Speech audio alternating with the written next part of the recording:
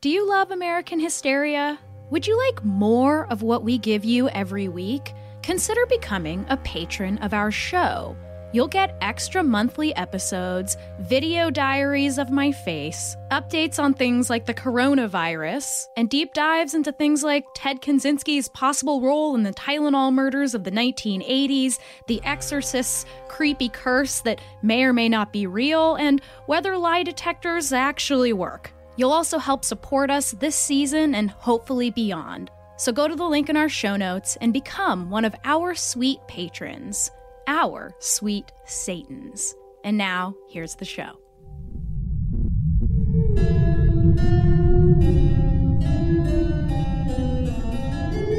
This is American Hysteria's Aftershock, where I share with you a story that didn't make it into the main episode. I'm your host, Chelsea Weber-Smith, and today we're talking about school spirit. Yeah, man, gonna keep that spirit! Yeah, man, gonna beat that team! Yeah, man, all right! You know, you've really got it here at Lawrence. You've really got what? Maybe you'll think I'm kind of corny, but, well, you've really got the right kind of school spirit. Whether you spent your teenage years holding handmade signs, singing along to your school's fight song, screaming for the boys bashing into each other on the field, or scoffing at the spectacle from under the smoky, graffiti-laden bleachers, we all know this phenomenon called school spirit. Just think of homecoming, the week-long, quintessentially American ritual of welcoming students back from the joyous summer months and straight into the hierarchy of the American high school, popularized by every form of entertainment. A glorification of male sports, of feminine cheerleaders beaming from the sidelines, of kings and queens lording over those who want more than anything to be christened into the title of popular. The fight song plays and everyone's voices rise along with it as if it were some kind of national anthem. And in a way, it is. An anthem for your high school, a patriotism that spreads its roots through our consciousness as we grow into adults. This thing called school spirit is both spontaneous and heavily constructed, cultivated by students themselves, but sculpted by the school administrations that encourage them. To understand why school spirit has come to play such a prominent role in the teenage experience, we have to go back over 100 years to when the modern American high school was just beginning to form. Before the Great Depression, the lack of child labor laws meant that only a small percentage of American children were enrolled in public education, and almost all of them were rich. By the end of the 1800s, a movement led by thinkers such as Horace Mann had significantly increased the perceived value of and access to public education, and by 1918, all of the United States had enacted compulsory education laws.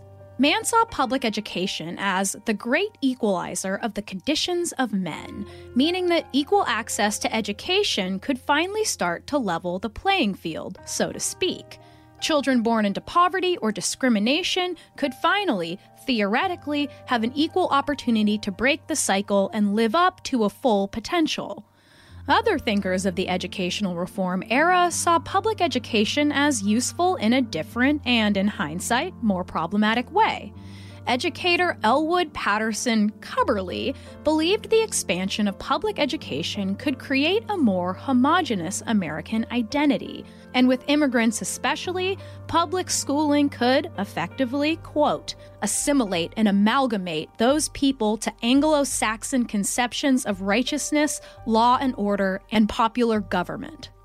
Cubberley was not alone in seeing public school this way, and many scholars have observed how these citizen training ideals became woven into the fabric of American public education with lasting effects. Some critics have labeled it a form of cultural imperialism and nationalism. Though early school spirit was a product of the kids themselves, it wouldn't be long before high schools began to actively encourage it. And as we all know, once something's endorsed by adults, it's no longer cool. Some student-run newspapers from the 1910s show a growing tension between school administrations, school leadership, and the school body as a whole that sometimes even led to vandalism and riots. School leadership had attached a new meaning to school spirit, one that almost required students to be proud and especially loyal to their high schools. Those who were used to showing critique and dissent, like all of us found under the bleachers, were upset by this demand to blindly follow school authority. But high school pride won out, as we all know. Eventually, children of European immigrants with different ethnic and socioeconomic backgrounds started to integrate into public schools for the first time. Extracurricular activities like sports teams were originally organized by students themselves and were usually not directly associated with the school. Some high schools even had fraternities and sororities modeled after the university Greek system, and somewhat nationalistically, they often shared characteristics such as race or class. Taking cues from universities, public school administrations began making attempts to unify the student body. The introduction of organized sports into public schools seemed an obvious way to both encourage unity and enthusiasm for the school, while also teaching children what were seen as ideal values for American citizens at the time: working hard and cooperating with each other, and of course, respecting authority. With that long-term patriarchal emphasis on boys, boys, boys, participation in teams was considered a mandatory exercise in masculinity, and, surprisingly, so was cheerleading. Student newspapers from Central Technical High School in Cleveland claim that their very first cheer came from a student named William Downey, who, in the excitement of a football match in 1895, stood up and exclaimed, "Slip, slam, bazoo!" And with that, cheerleading exploded. But it was considered too masculine for women to participate in, what with all that yelling and jumping. As with many pursuits originally reserved for men, World War II took the boys overseas and women filled in their roles. Soon, sports were for boys, and supporting those boys with uncanny pep was the domain of the high school girl. But, of course, not all of them. You ever notice how finding time and energy to do the most basic human necessity, eat literal food, has become just another exhausting task jammed into our increasingly inhuman schedules? Well, your spring can be a little more stress-free with Factor. Factor will provide you with delicious, never-frozen, ready-to-eat gourmet meals that are chef-crafted, dietitian-approved, and ready to eat in just 2 minutes.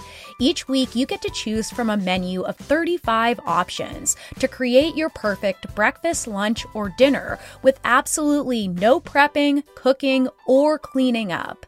And Factor makes sure you get exactly what you want. You can tailor deliveries to your schedule and customize how many meals you want each and every week, and you can pause anytime. So just head to factormeals.com/AmericanHysteria50 and use code AmericanHysteria50 to get 50% off your first box plus 20% off your next box. That's code AmericanHysteria50 at factormeals.com/AmericanHysteria50 to get 50% off your first box plus 20% off your next box while your subscription is active. Check out Factor today.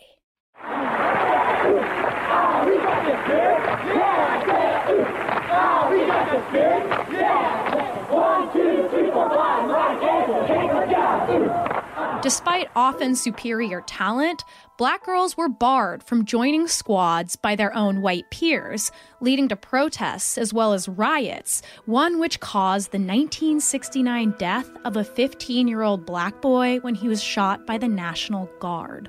Since their beginnings, cheerleaders have been a uniquely American phenomenon, one of our biggest American archetypes, and they were effectively designed that way. At newly invented cheerleading camps, squads were given long lectures imbuing them with the idea that they belonged at the very top of the social hierarchy, right below their boyfriends, of course. They were told over and over again that being a cheerleader would mean instant popularity. Interestingly, sociologists tend to agree that the dream of interpersonal popularity is one typically only sought by American high school students, while other cultures tend to value goals like close friendship and strong family ties above being, quote, the middle point of influence among their peers. Of course, our archetype of the cheerleader remains a potent cultural symbol all the way through to the present day. School spirit was seen as a unifying force for a growing student body with diverse interests, and students were encouraged to take pride in their school, both on and off campus, to glorify the institution and uphold its reputation. In New York, Ithaca High School's student-run newspaper, The Tattler, ran an article about school spirit in 1935 that read in part, quote, "In the skeptical words of a newly come frosh, what's all this rubbish about school loyalty anyway? Loyalty builds great football teams, winning baseball nines, armies that cannot be beaten, republics that stand forever, and successful schools such as the one we want ours to be." All in the name of school spirit. But wait, think. Is this school spirit? Is it good school spirit? Many have pointed out that school spirit began as a sort of training program for patriotism, or patriotism's worse and ugly older brother, nationalism. An idea that says, our team is the best and we're gonna win. Knowing what we know about how early 20th century high schools encouraged pride, loyalty, and fierce competition in the name of your high school's glory and your future as an American citizen, the connection to nationalism isn't a leap. In fact, student publications from the early 1900s show how easily this school spirit translated into patriotic spirit when the United States entered World War I. A newspaper article from East Technical High School in Cleveland described a ceremony in the fall of 1917 where students dedicated a new American flag for the school in what could only be described as a pep rally for war. As the huge flag was lowered, it actually covered and engulfed the bodies of all the students, creating potent imagery of the individual becoming part of an arbitrarily assigned role. A student reporter covering the event wrote in part, quote, "Truly, I thought, this flag is American to the last thread, for have not North and South, black man and white toiled alike to make this emblem? Under it they would live and die, yes, sacrifice their last ounce of energy, that old glory may float forever." Consider that morning Pledge of Allegiance that we all remember, a required chant in the majority of U.S. states. Though students are, of course, allowed to opt out for moral or religious reasons, many states still require parental permission to do so. In 2017, a Texas student was expelled for refusing to stand and salute Old Glory, and when she sued the school, the state asserted that she had not gone through the proper channels to allow this dissidence. Just last year, an 11-year-old in Florida refused to participate because he said the flag is racist, which led to his arrest. The roots of this pledge that droned through our homeroom's intercoms trace all the way back to 1892, when a pastor-turned-ad executive named Francis Bellamy wrote the words to commemorate the 400th anniversary of, who else? Mr. Christopher Columbus stumbling into North America and inciting decades of genocide to gloss over his mistake. Bellamy was staunchly against the immigration of, quote, races which cannot assimilate without a lowering of our racial standard, and asserted that, quote, the distinctive principles of true Americanism will not perish as long as free public education endures. The phrase, under God, was added during the Cold War to separate us from the godless communists. Training. That's what does it. And training starts in the school each day in the good American way.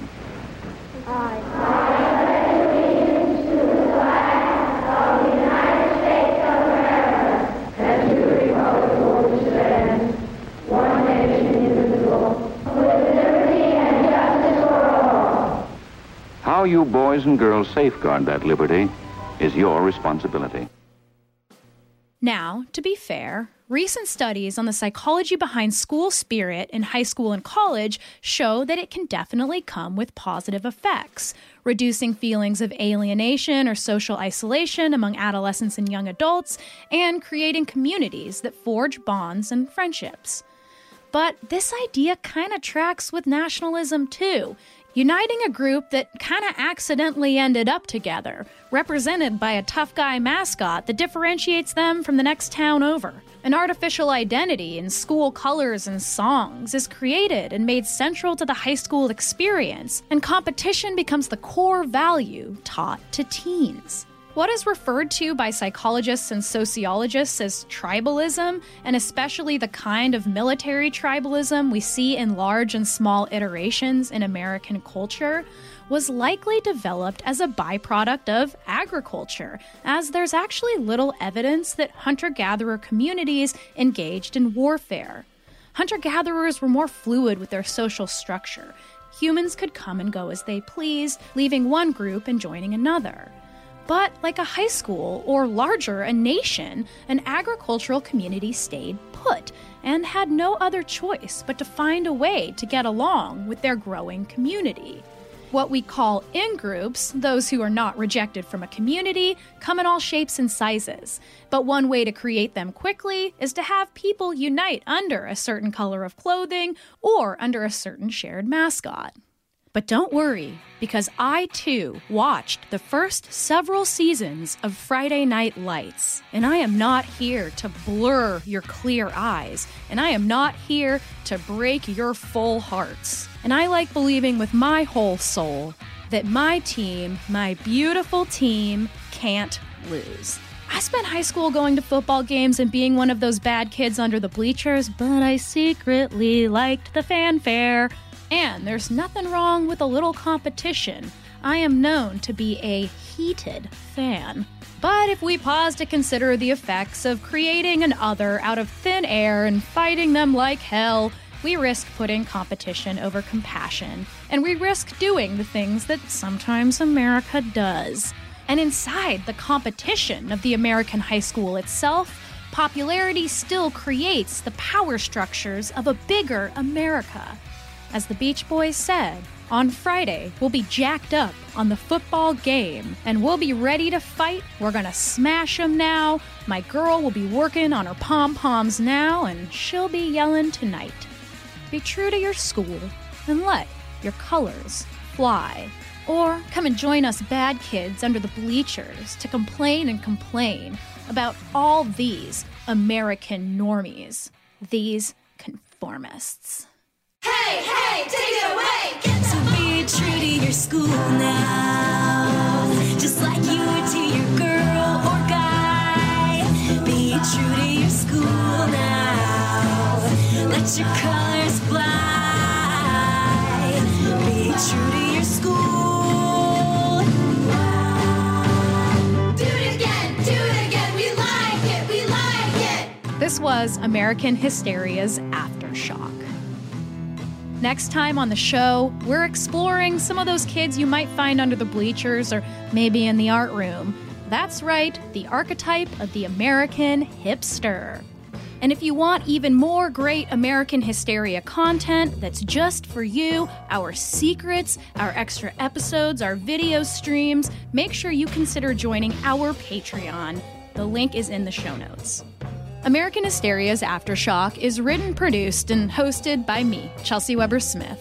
Co-written by Riley Smith, with script editing by Miranda Zickler, and production by Clear Como Studios. That Beach Boys cover you heard was our very own American Hysteria Team Spirit Anthem by our very own Miranda Zickler and Riley Smith, along with cellist and singer Jillian Walker.